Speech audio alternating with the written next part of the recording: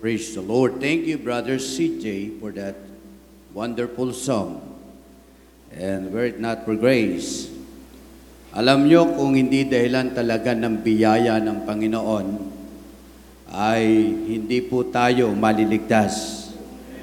And pag sinabing biyaya, unmerited favor of God. Kung hindi dahilan ng Diyos, ay wala po tayo dito. And wala pong aksidente kung bakit naririto po tayong lahat. Ganon din sa ating mga bisita. May plano ang Diyos kung bakit po kayo kasama namin ngayon. And let me begin by saying, I believe with all my heart that God has a dare for every child of God. For everyone. Meron siya laging diyan at doon o riyan at roon sa bawat anak ng Diyos at sa bawat tao. No matter how many options the world offers, pwede ka namang wag pumunta dito. Pwede kang mamalengke, pwede kang mag-mall, pwede kang mag-resort, pwede kang mamasyal, and yet, pinili mo ang isang lugar na inilaan ng Diyos para sa iyo para magkasama-sama tayo ngayon. Wala pong aksidente. Meron pa pong upuan dito, isa, so yung mga nasa likod. And salamat po sa mga mapuputi na ang buhok na naglinis kahapon. Puro puti ang buhok. Dati itim na itim ang buhok nila. Hindi ko lang alam kung nagpapatina sila dati. Pero kahapon, sabi ko, ang puputi na ng buhok ng mga ating ito. So, and ang iba doon, puyat, naggawa sila na sa inukmani. And kilala nyo na siya. And alas 3 po siya natapos ng pagluluto. And yet, pinili niya rin maglinis at tumulong. At sabi niya, masaya po, masaya. Talagang masaya po na kahit paano ay nagagamit tayo ng Panginoon. Amen? Mga nanay na nagwawalis, hindi lang bahay nila ang winawalisan nila, ngayon nararanasan nilang magwalis sa bahay ng Panginoon. And ngayon po, ang ating pag-aaral ay sa unang mga hari, 1 Kings, chapter 17, verses 4 to 9. Alam niyo po, before EDSA Revolution, nakakulong po si Joe Masison, sina Satur Ocampo ng mga CPP-NPA. Ilang commander po ang pinakawalan at si Joe Masison ngayon ay nasa Switzerland at hindi siya mapabalik ng ating gobyerno. At nung panahong po yan, tayo po ang nag-e-export ng bigas sa Vietnam. Tayo po yung top notcher sa Southeast Asia. Pero tayo po yung naging putot. Dahilan po ng after ng EDSA Revolution. Maraming nadaya. Kaya hindi pwede magsalita yung mga bata pa noon kasi hindi naman nila talaga alam ang tunay nangyari. So, at ngayon, salamat sa ating presidente na dineclare niyang terorista ang CPP-NPA. Napalaking hanap buhay po yan. At ngayon, 6 na party list po ng makakaliwa ang nasa Kongreso. Nandiyan ang Anak Pawis, Akbayan, yung Teachers, Gabriela. Yan po ay mga makakaliwa. At pinupundoyan ating gobyerno. Pero alam nyo mga kapatid, ako'y naniniwala kasi yung mga komunista ay walang paniniwala sa Diyos. Kaya ako'y naniniwala ang kinakailangan po nating bansa ay hindi ekonomista, hindi komunista. Ang kailangan po ng ating bansa ay ang mga lalaki at babae naglilingkod sa Diyos. Kaya po, mga kapatid, dito po sa 1 Kings chapter 17, verses 4 to 9, the Bible says this. In 1 Kings chapter 17,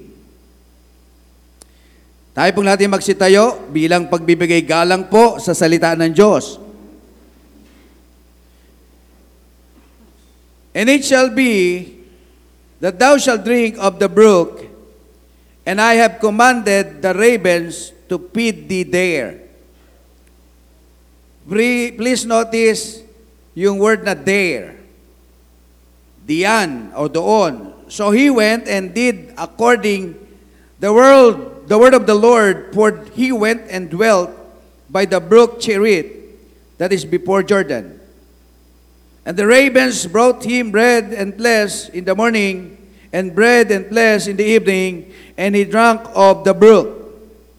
And it came to pass after a while that the brook dried up, because there had been no rain in the land. And the word of the Lord came unto me, saying, Arise, get thee to Sarephat, which belongeth to Sidon, and dwell there. Yung word na there. Behold, I have commanded a widow woman there to sustain thee. So let us pray. Dear Heavenly Father, we thank you, Lord, for this very moment that we can read, we can praise you, we can worship you through singing. We enjoy the singing, but there's no substitute to the preaching of the Word of God. And thank you, Lord, for the Sunday school lesson about unity. Pagpalain niyo po, O Diyos, ang bawat isa. Nawa patuloy pong manatili na magkaroon ng cared, or what if everyone cared. Pagpalain niyo po, O Diyos, ang iyong salita na mahayag ngayong umagang ito, at pakapuspusin niyo po ako ng iyong kapangyarihan, Banal na Espiritu. Give me the right words to say, and make me a channel of blessing this morning. In all this thing I ask, in Jesus' name I pray, Amen. Amen. Thank you. Please be seated. Are you there? Are you there? Mahina po. Are you there? And that is my message this morning. Are you there? Kaya kapatid, kahit hindi po natin nakikita yung daan, no matter if you can see the end of the road, God is there, ang Diyos ay merong diyan, at ang Diyos ay merong doon para sa iyo. Even if life doesn't seem to have a purpose or a plan, God is there. He wants you to find. Alam niyo mga kapatid, kapag kami nagbabiyahe, kaliliitan pa ang aming mga anak. Si Hannah, si Ruth, si Aljay, si Mark. Kapag kami ay may pupuntahan, halimbawa pupunta kami ng Baguio, ay gusto nilang malaman kung, sabi nila, are we there yet? Malapit na po ba tayo? No. 30 minutes pa lang, kami tumatakbo. At tanong kung malapit na kami o malayo pa ba? Nandoon na ba tayo? Malapit na ba tayo?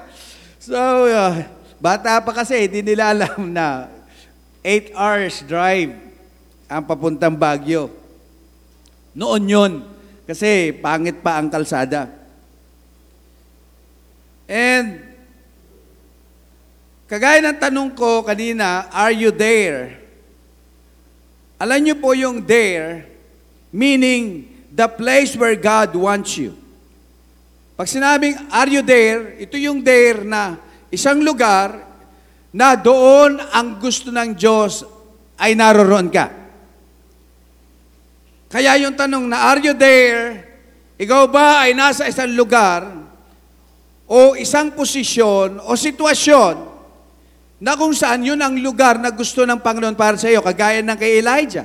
Merong taggutom, tagtuyot, famine sa bansang Israel, at dinala siya ng Diyos sa isang lugar. You go there, in the brook of Cherith. Pagkatapos, nagkaroon ng problema, natuyo na yung batis, nawala na yung ginagamit ng Diyos sa uwak. Go there, sa Sarephat woman. Ibig sabihin, God planted you, God led you and directed you. Kung saan ka nilagay ng Diyos, kung saan ka dinala ng Diyos, at kung saan ka itinuro ng Diyos. There is the place that represents God's perfect will for your life. There is the place that God designed as the place for you to grow, serve, minister, labor. There is the place where you find the riches of God's blessings for the obedient believer. Alam niyo mga kapatid, in 1 Kings chapter 16 verses 29 to 32, it was a time of great idolatry. Mayroong kinikilalang ibang Diyos ang bansang Israel. And then, at dahilan nun, pinarusahan sila ng Diyos, nagkaroon ng famine sa bayan ng Diyos. But God still had a dare for Elijah. Ang Diyos ay mayroong doon. Ang Diyos ay mayroong diyan para po kay Elijah. It was a time of great infiltration in 1 Kings 16:31. The king intermarried with the Sidonians. It was a time of great indignation in chapter 16 verse 32. But God still had a dare for Elijah. It was a time of great infliction in chapter 17 verse 1. But God still had a dare for Elijah. Let me add, the dare that I am preaching about today is not just about one area. Hindi lang isang diyan, hindi lang isang doon, kundi maraming diyan at maraming doon. When I ask you, are you there? It can involve a host of things. Kaya po, hindi po lahat ng lugar, alam nyo, ang tamang lugar para makapakinig tayo ng tamang mensahe ng Diyos ay ang lugar na ito. Sabagat sa lugar na ito ay itinuturo walang iba kundi ang salita ng Diyos. Sa lugar na ito ay itinuturo na walang ibang tagapagligtas, walang anumang pangalan na isinulat, na sukat, ikaligtas ng tao. Yan ay ang pangalan lamang ng ating Panginoong Hesus. Na itong Hesus na ito siya'y namatay, inilibing at walang nabuhay. At nangakong siya'y muling babalik upang tayo nananampalataya sa kanyang kuhanin.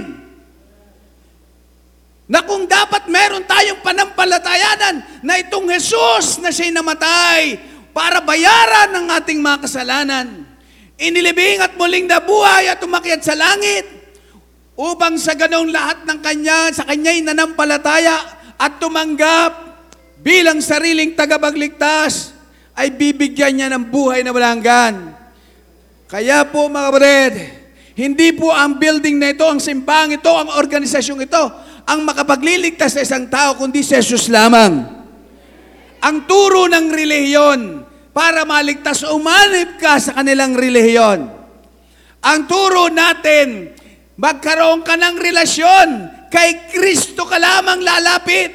Hindi ka sasanib. Mayroong sasanib sa iyo, walang iba kundi si Jesus. Hindi ikaw ang papasok para maligtas. Merong papasok sa iyong puso. Merong papasok sa iyong buhay. Merong papasok sa iyong pamilya. Merong papasok sa iyong kaluluwa. Yan ay walang iba kundi si Jesus Kristo.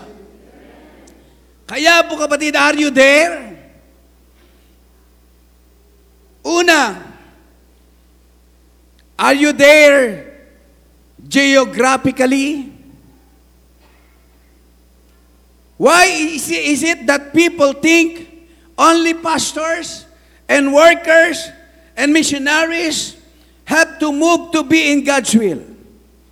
Bakit may mga tao, may mga Kristiyanong iniisip nila na dapat ang pastor lang, dapat ang mga missionary lamang, dapat ang mga church staff lamang, dapat ang mga Bible student lamang ang nasa loob ng kalooban ng Diyos? I've said it many times.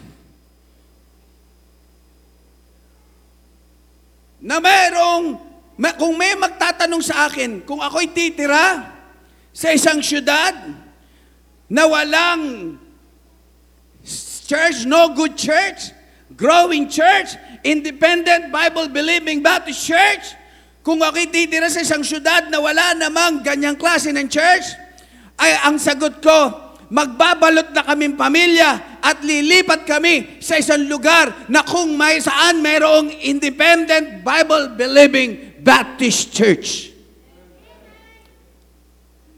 Kaya po mga kapatid, ipinakikita lang sa atin dito, life is too short not to be where God is. Napakaikli po ng buhay natin. Tapos hindi ka pa pupunta sa lugar na pinapupuntahan sa iyo ng Diyos.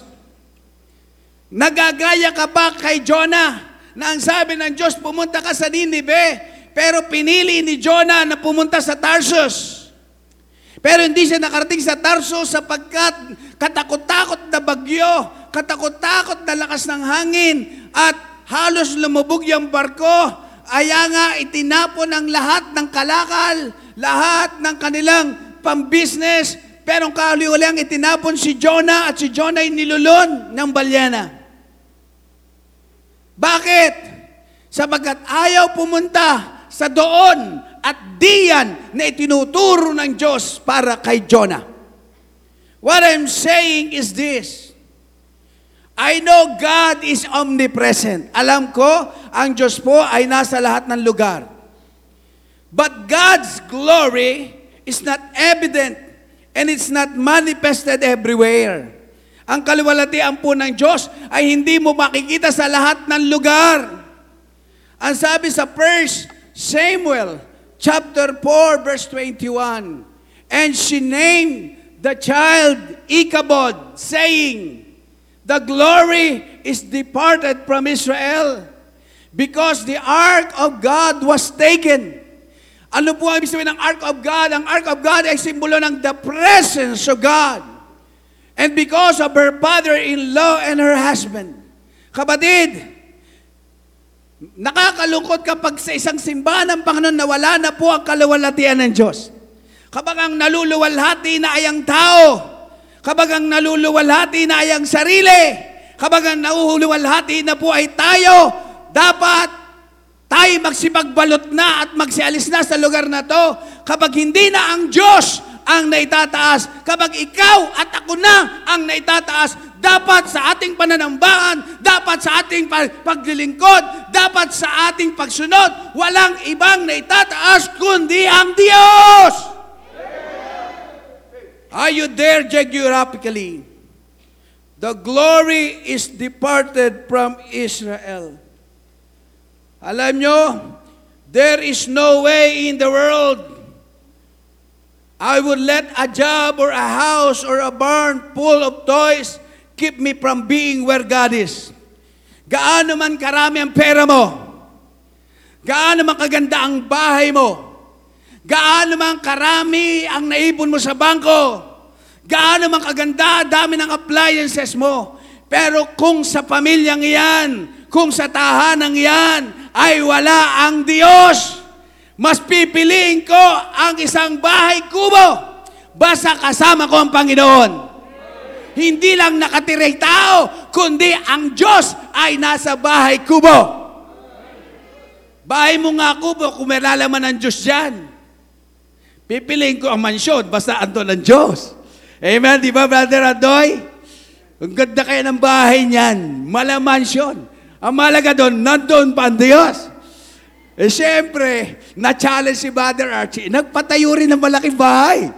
Giniba yung lumang bahay, buti na lang ginaba. Kasi nakapag-donate si Brother Hano ng 100 taong kahoy na ginawa po natin dyan sa ating panghagdan papunta sa ating balcony.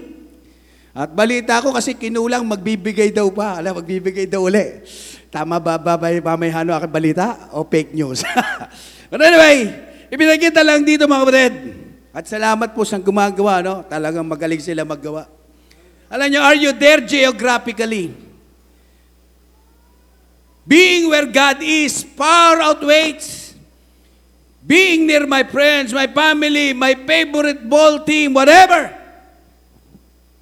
Wala pong pwedeng ipalit basta ang Diyos ay kasama mo. Mas magaling pa kaysa kayo mga kasama ko, mga kaibigan ko? Yes! Mas magaling pa kaysa kasama ko, mga kaklase ko? Yes! Wala akong ipagpapalit sa lugar na kasama ko ang Diyos. Kaya nga kapag araw ng linggo, dapat wag akong mawala sa bahay ng Diyos sapagkat dito tayo ay tinipon ng Diyos para ang Diyos ay ating luwalhatiin, para ang Diyos ay ating sambahin. Pero nakakalungkot, mas pinipili ng iba na kasama ang kaibigan, kasama ang kamag-anak, kaysa kasama ang Diyos. And I thank you sa ating mga bisita, pinili nyo ang lugar na dito sapagkat dinala kayo ng Diyos dito.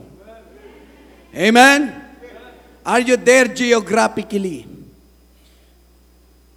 In April of 1988, God changed my there. Noong April 1988, binago ng Diyos yung aking dito at doon. Riyan at diyan. Binago niya. The day that God had picked me for me was 34 kilometers.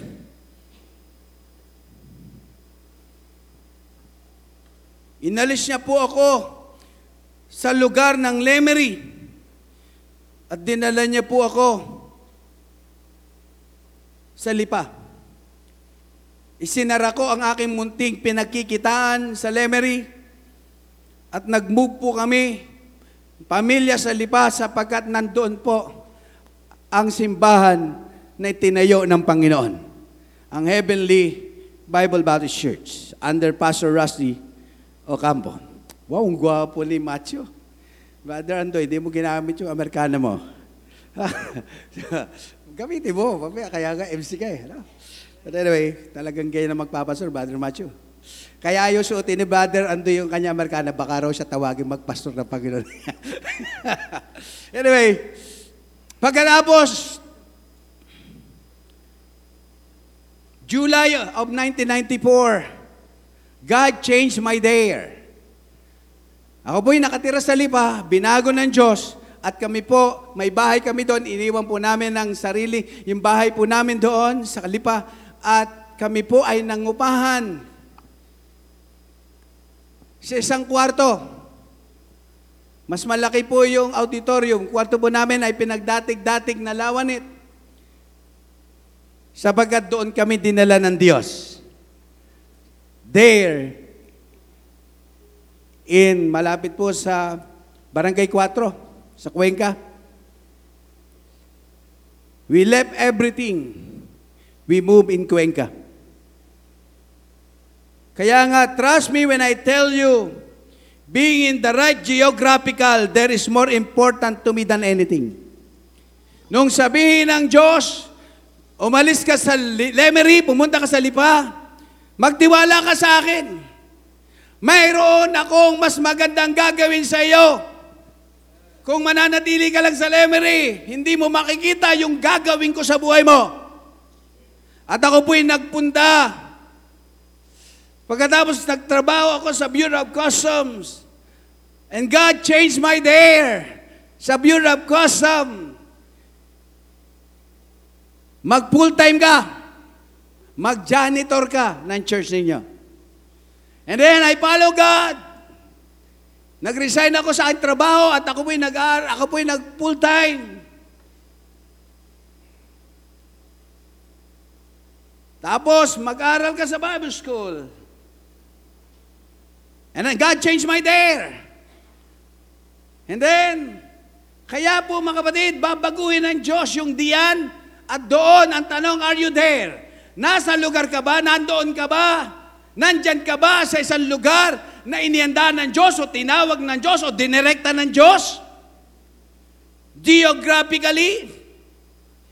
By the way, many of the great saints of God had to find the geographical there before God would work in their lives. Kinakailangan masumpungan muna ng mga Krisyano o ng mga sumusunod o mananampalataya ay yung there ng Diyos para sa kanila. God in many cases had to move His people around like a chess master, moving chess pieces to get them to the place where He could work in their lives and use them to reach their maximum potential. Yung larong chess, yung chess master, nandoon ka, ikaw ang pawn, ikaw ang bishop, ikaw ang rook, ikaw ang queen, at ang chess master ay ang Diyos. Kung saan ka ilagay ng Diyos, may purpose ang Diyos, may plano ang Diyos, may strategy ang Diyos, kung bakit ka inilagay ng Diyos, kung saan ka man inilagay ng Diyos, kung bakit ka nasa Zion Hill Bible Baptist Church, kung bakit ka choir member, kung bakit ka full-time worker, kung bakit ka usher, kung bakit narito po kayo, kung bakit naging miyembro ka ng church na ito, sapagkat ang Diyos ang naglagay sa iyo sa lugar na ito.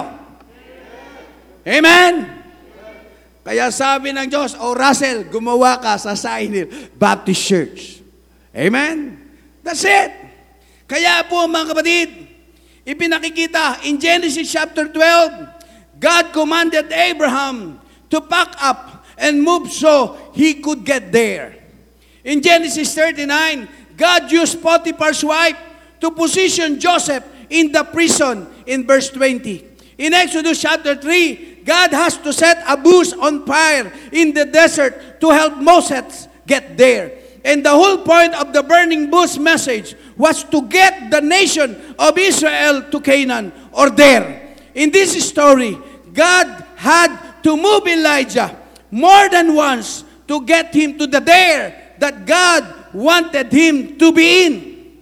Yung doon at diyan, kaya po ipinalipat si Abraham kung bakit inalis si Moses, kung bakit pinalis si Elijah, sapagkat merong doon o diyan na paglalagyan ng Diyos sa mga mananampalataya, sa mga propeta o sa mga lingkod ng Diyos. Are you there geographically? Kaya po mga kapatid, pinakikita lang sa atin ng salita ng Diyos. Are you there geographically? Number 2, are you there mentally? Are you there mentally? When we are talking about somebody, alam niyo mga kapatid, that is not the sharpest knife in the drawer. We sometimes say that they are not all there. Meaning, ano ibig sabihin nun? They are physically in one place, but mentally somewhere else. Ang tanong ko, nandito nga kayo. Kayo ba ang isip nyo? Tingin sa akin, nandito ba kayo? Pareho magkaibigan. Pareho silang player ng barangay nila. Basketball. May laro sila ng Sunday. Choir member. Pareho. Hindi ko napapangalanan. Alam nyo na yung mga player. Okay. Kailangan nyo na yung mga lalaro. Sabi, Brad, linggo bukas, kaya lang may laro tayo. Magkakampi, parehong Krisyano.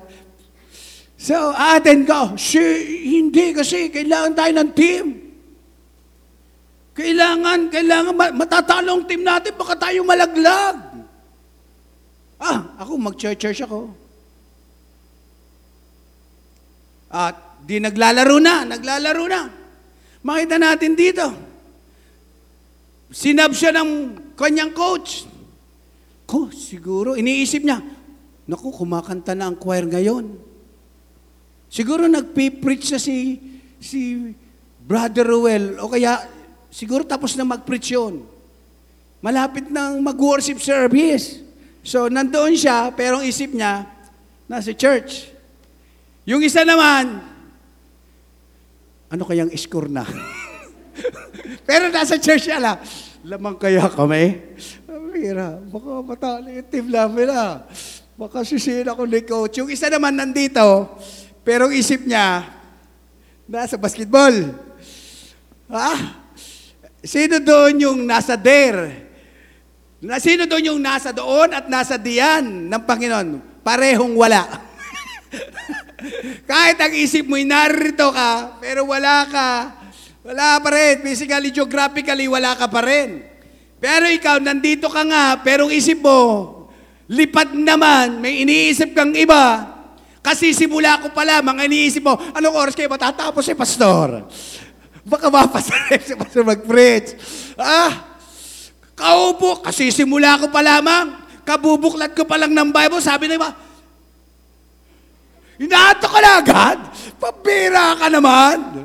Hello? So, nawa, hindi ka lang nandito geographically, but also mentally. Nandito rin dapat ang isip mo. They are not aware of their situation. Ephesians 5:17, the Bible says this, wherefore be ye not unwise, but understanding what the will of the Lord is. Dapat alam nyo ang kalooban ng Panginoon. Brad, attend ka bukas. Sige po, Pastor, kapag kalooban ng Panginoon. Kapag kalooban pa ng Panginoon, talaga kalooban ng Panginoon, umattend kayo. Amen! At hindi lang po ang kalooban ng Panginoon, nandito kayo physically, nandito rin kayo mentally. Kaya po dapat nag-amen po kayo. Baka naman kaya hindi kayo na-amen, hindi naman kayo nakikinig. Para kayo sabi ng isang lola, Lola, bakit tuwing ako'y nagpipreach? Kayo po ay antok na antok. Halos makakatulog na kayo. Bakit po? Kasi naman, Pastor, ang ganda ng boses mo. Dahil sa ganda ng boses mo, ako'y nakakatulog. Bakit to sila? Pareho lang naman boses ang napapakinggan nila. Hindi naman sila nakakatulog. Hindi naman nakikinig ang mga yan. O nasisi pa kayo. Hindi naman daw kayo nakikinig. Para malaman ko kayo nakikinig, dapat nag-amen naman kayo. Kaya po mga kapatid, are you there mentally? Fully comprehending and achieving God. Dapat nauunawaan nyo kung anong kalooban ng Diyos, kung anong gusto ng Diyos. Na ang gusto ng Diyos, nasa kalooban ka niya. Nasa loob ka ng kagustuhan ng Diyos. Nasa lugar na kalooban ng Diyos na nandoon ka sa lugar na yon. Amen? Kaya po, hindi kalooban ng Diyos na nasa loob ka ng beer house. Hindi kalooban ng Diyos na nasa sugalan ka.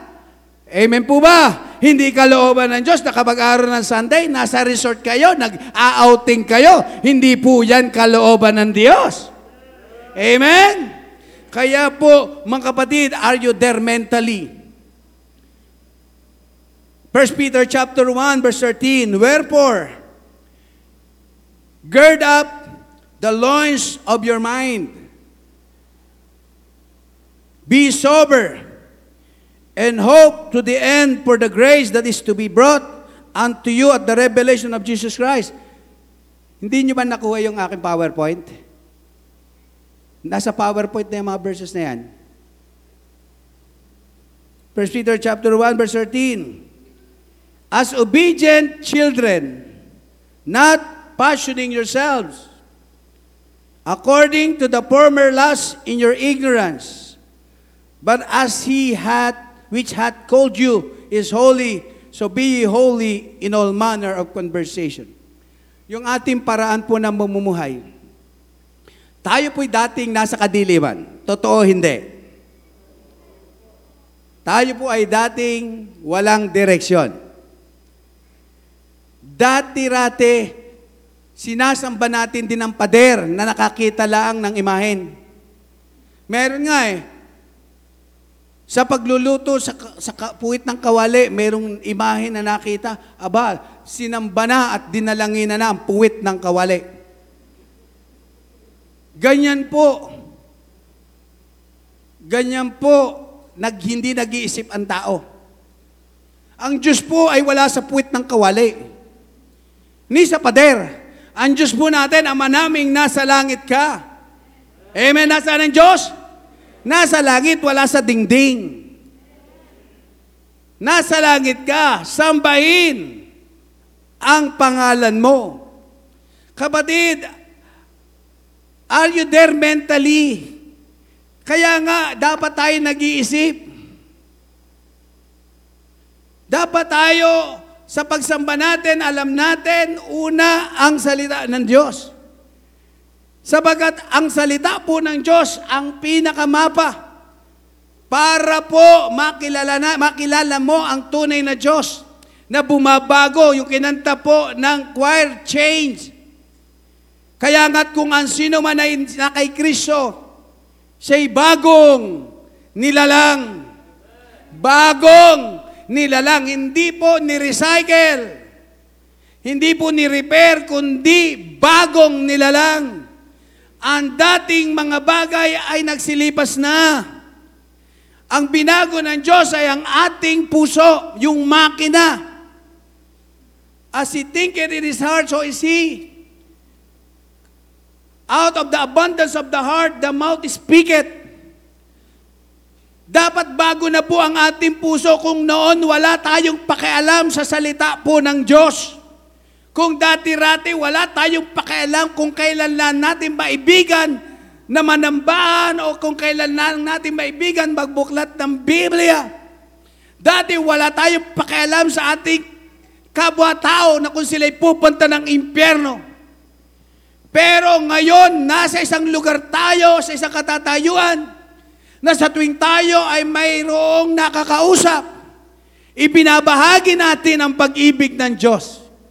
Ibinabahagi natin ang pagmamahal ng Diyos sa lahat ng tao, na ayaw niya ay sino man ay mapahamak, kundi ang lahat ng tao ay magsipagsisi o magsitalikod sa kanilang maling gawain. Alam nyo, are you there mentally? And then number 3, are you there spiritually? Are you there spiritually? Being where you are supposed to be is important. If you don't want to miss out. Alam niyo po, John the Beloved, ginamit ng Diyos para isulat ang book of Revelation. John the Beloved was in the right geographical.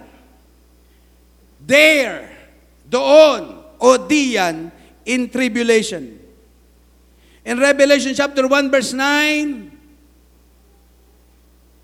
I, John, who also am your brother and companion in tribulation, and the kingdom and patience of Jesus Christ was in the isle that is called Patmos, for the word of God and for the testimony of Jesus Christ.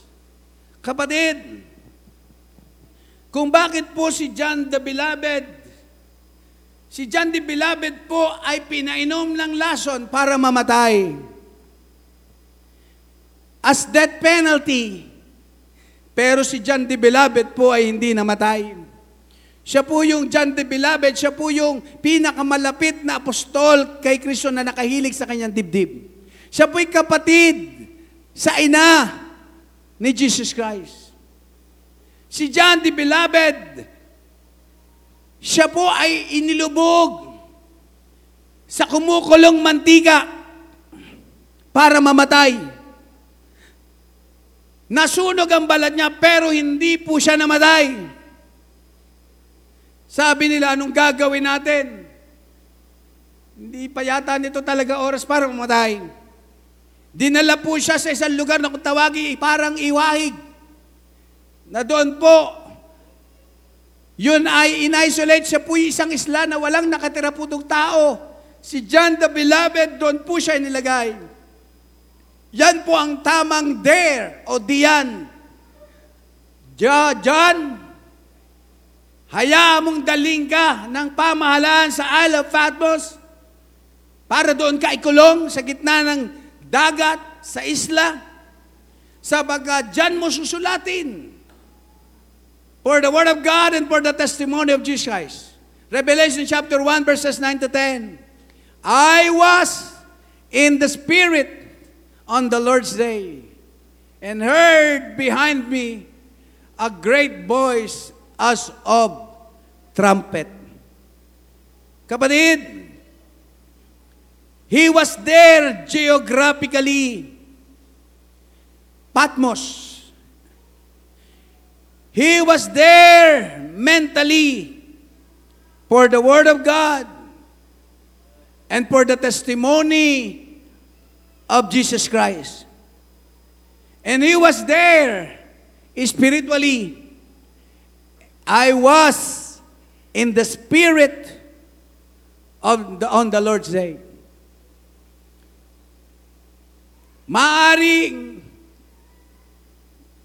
geographically, mentally, nandito ka. Pero yung spiritually, ang isang tao po na hindi pa naboborn again ay spiritually dead. Patay, spiritual. Bakit po, Pastor, namatay spiritual? Sapagkat nung sabihin ng Diyos kay Eva at kay Adan na huwag niyong kakainin ang bunga ng pagkaalam ng mabuti at masama.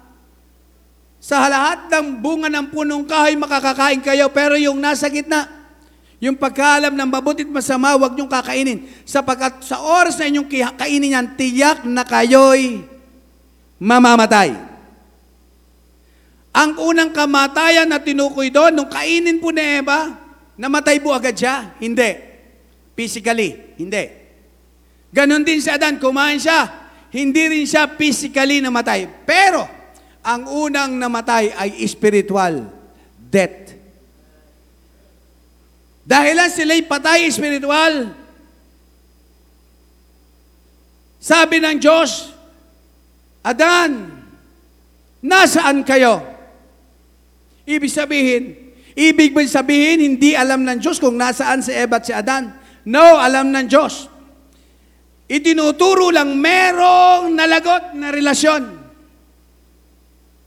Kaya nasaan kayo? Mula nang magkasala, ang unang taong si Eva at si Adan, nalagot ang relasyon.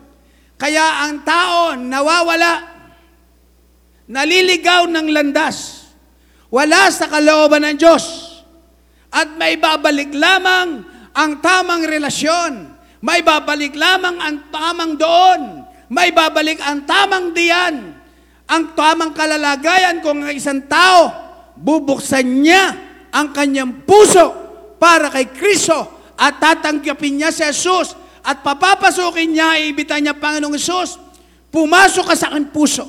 Tinatanggap kita bilang tagapagligtas at Panginoon ng aking buhay. Dati akong wala sa doon at diyan ng Diyos. Noong January 11, 1987, wala ako sa tamang diyan o tamang lugar ng Diyos. Pero nung mag-preach si Pastor Rassi, January 12, 1987, 7 p.m. ng gabi, sa bahay namin sa General Luna Street. At ang mensahe niya ay Luke chapter 16, verse 19, si Lazaro at ang mayaman. Ang sabi ng Diyos, Alex, ayaw ko pumunta ka sa lugar. Hindi ka bagay doon. Gusto ko daling kita sa lugar na inihanda ko sa iyo yung tinatawag na langit. Na ang tanging paraan lang para pumunta ka sa langit ay tanggapin mo ako sa iyong puso at magsisi ka sa iyong kasalanan, sa iyong kalikuan, ibaba mo ang sarili mo, magpakumbaba ka. At ginawa ko yon. Binuksan ko ang aking puso para sa Panginoon at tinanggap ko siya bilang sariling tagapagligtas. At mula noon hanggang ngayon, ako'y nanatili sa doon at diyan na pinaglagyan ng Diyos sa akin. O dito ka, o doon ka, o diyan ka. Pero marami sa atin, gusto natin yung ating doon, yung ating diyan, yung ating roon, at yung ating riyan ang ating gawin. Pero yung tanong, are you there? Nasa lugar ka ba? Na gustong ng Diyos na paglagyan sa iyo. Kaya sa ating bisita, ang gusto ng Diyos, pumunta ka sa langit. Magkaroon ka ng katiyakan ng kaligtasan at buhay na walang hanggan. Pero mangyayari lang yon kung bubuksan mo ang puso mo para sa Kanya. Pastor, matagal ko nang kilala ang Panginoon.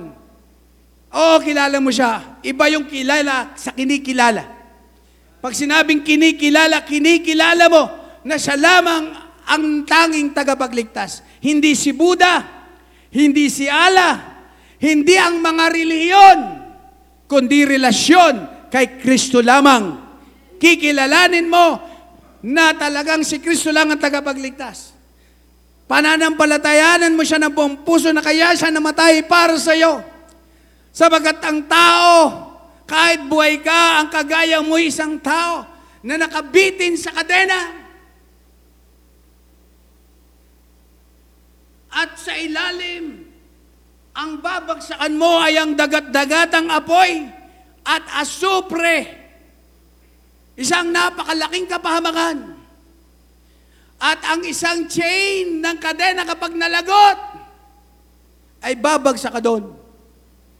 Pag nalagot ang hininga mo, dahil lang may kasalanan ka, hindi natin maiiwasan. Lahat ng bagay na bitawan natin sa mundong ibabaw na ito, ang tendency niya ay bumaksak. Gaano man kagaan, gaano man kaliit yan ay bumabagsak. Sapagkat siya'y nasa law of gravity. Lahat po tayo nasa batas ng kasalanan. At lahat ng tao'y namamatay at mamamatay ay diretso papunta sa impyerno. Pero bakit hindi ito bumabagsak ngayon? Bakit hindi siya bumabagsak pababa? Sapagkat may naghahawak sa kanya. Ang isang tao, hindi siya babagsak sa impyerno at hindi pupunta sa impyerno sapagkat may naghahawak sa iyo. Kung tatanggapin mo si Jesus sa iyong puso bilang sariling tagapagligtas, hindi ka mapapahawak, hindi ang kamay ni Manalo, hindi ang kamay ng mga taong propeta at reliyon ang magliligtas sa iyo. Walang iba kundi ang tanging kamay ni Kristo, sabagat ang kamay lang ni Kristo ang ipinako doon sa krus ng Kalbaryo. Siya lang ang panampalatayanan nyo. And then, kung ikaw naman ay nasa lugar ng problema, kapatid, ikaw ay nagtatapat sa Panginoon, spiritually, isipin mo, may magandang plano ang Diyos. At pamaya, makikita nyo kung ang plano ng Diyos sa hapon, meron yung part 2. Ano? Itutuloy. Hindi ang bayad, kagaya na comics noon. Ano, mga Pinoy Classics, Aliwan, Anak ni Suma, no? Tapos nakalagay, itutuloy. Magkano? Nakasabit yun, yung mga uso pa noon, no? Nakasabit pa yun. Para, hindi ang nakasampay damit, ang nakasampay mga comics. Tapos nakatambay kami doon. Magkano arkila? 10 centimus. Talagang inaabangan namin yung susunod na bayad, susunod na kabanata. Kaya kapatid, mahilig din na kayo sa teleserye. Ngayon, yung sermon ko ngayon, sermonerye. Okay, tutuloy pa maya. Kapatid, are you there? Are you there? Ano po? Una, geographically, yes. Are you there mentally? Yes. Are you there spiritually? Sa ating bisita, para maging narito ka rin spiritually, tanggapin mo si Jesus sa iyong puso ngayong umagang ito. Alam niyo mga kapatid, napakasarap pong sumunod sa panawagan ng Panginoon, sa kalooban ng Panginoon. Napakasarap po. And natutuwa po ako na kayo'y narito. Pero may plano po ang Diyos sa inyo. Sumunod po kayo sa Kanya and magtiwala po kayo sa Kanya. So tayo manalangin. Dear Heavenly Father, salamat po. Tinatanong po kami ng mensahe, are you there? Spiritually, kami po ba'y malamig, mainit? Kami po ba'y maayos ang kalalagayan spiritually? Panginoon, magkakaroon po ng revival. This week, nawa, bawat isa po na narito, makita namin, makasama namin. Pastor Bishop Freddy De Vega will be preaching to us. Nawa, suportahan po namin ang revival. Salamat po, Panginoon, sa mga anak ninyo na bagamat hindi naman sila mayaman, hindi man, nasa gitna lang sila, pero pagdating po sa inyong gawain, Pagdating sa mga pagawain, very supportive po sila. Nagbibigay sila, nagko-contribute sila. Kaya po kami nakapagpapagawa. Salamat po. Pero hindi po kasi lahat eh. Hindi lahat po nasa doon at diyan na inilaan niyo po sa bawat isa sa amin. Marami po sa amin na may sarili pa ring desisyon. Ayaw magpasakop sa inyong kalooban. Lord, pagpalain niyo po aming mga bisita. Nawa tanggapin kanila sa kanilang puso bilang sarili tagapagligtas. May lugar po kayo para sa kanila. Pero wag po nawa silang umalis ng silid na ito, ng lugar na ito, ng sanktuaryong ito nang hindi nakatitiyak ng kaligtasan at buhay na wala hanggan. Nawa tanggapin kanila sa kanilang puso bilang sariling tagapagligtas. At nawa sabihin nila, Panginoong Hesus, inaanyayahan kitang pumasok sa aking puso bilang sariling tagapagligtas. Are you there? Cristiano, are you there? Sa mga nanonood sa kanilang tahanan, are you there? Panginoon, kayo po magpapala na, alam ko, Diyos, na pandemic, samahan niyo po na nawa ang iyong mga anak na nanonood sa kanilang mga tahanan. Kausapin niyo po sila na pumunta sila sa lugar na inilaan niyo at pinapupuntahan niyo po sa amin itong sanctuary every Sunday. At nawa pamayang hapon kapag tinanong niyo, are you there? Pamayang hapon, nasaan ka? Nawa, O Diyos, itong mga anak niyo, masumpungan niyo ulit pamayang hapon sa lugar na to. At nawa, O Diyos, sama-sama ka naming sambahin, luwalhatiin. Lord, help us.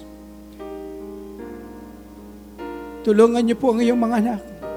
Lord, help the Zion Hill Bible Church na mga member patuloy na maging who really cared sa inyong gawain. Pagpalain niyo po, O Diyos, ang imbitasyon. Pagpalain niyo po ang aming mga bisita. Kayo po, O Diyos, ang gagawa sa kanilang buhay. Kayo po ang kikilos sa kanilang buhay. As the invitation song played, kung bisita po namin kayo, hindi mo pa sure, hindi pa tiyak kung saan pupunta ang iyong kaluluwa. Ang gusto ng Diyos sa langit ka. Pero ang gusto dapat mong gawin, kilalanin mo ang Diyos, nais kitang ipanalangin. Pastor, hindi ko pa po tiyak ang langit kung sakaling bawian ako ng buhay, pero gusto ko matiyak.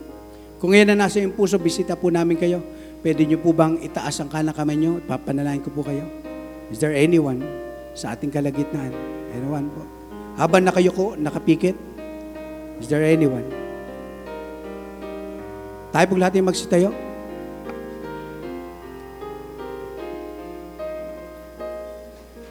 If God speaks to your heart to this message, are you there?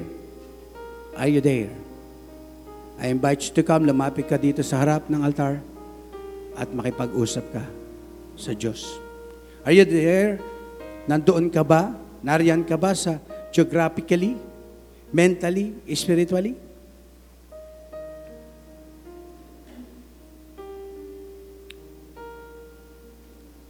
I'm asking you today, are you there?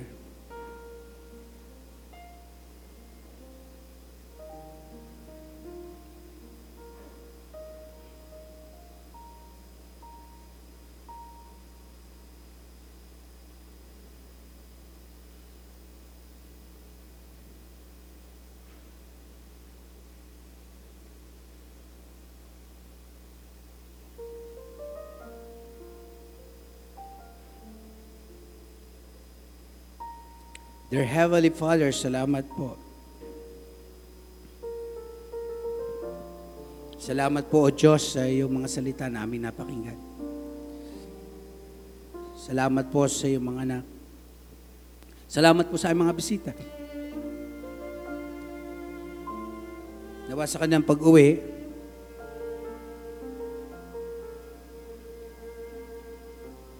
kausapin kanila, tanggapin kanila.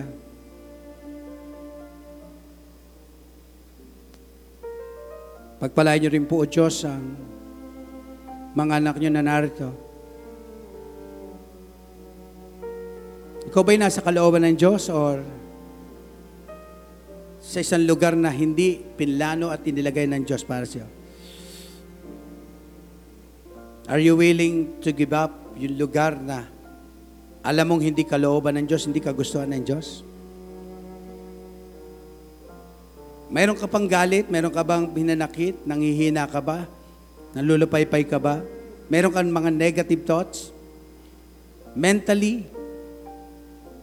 let this mind be in you.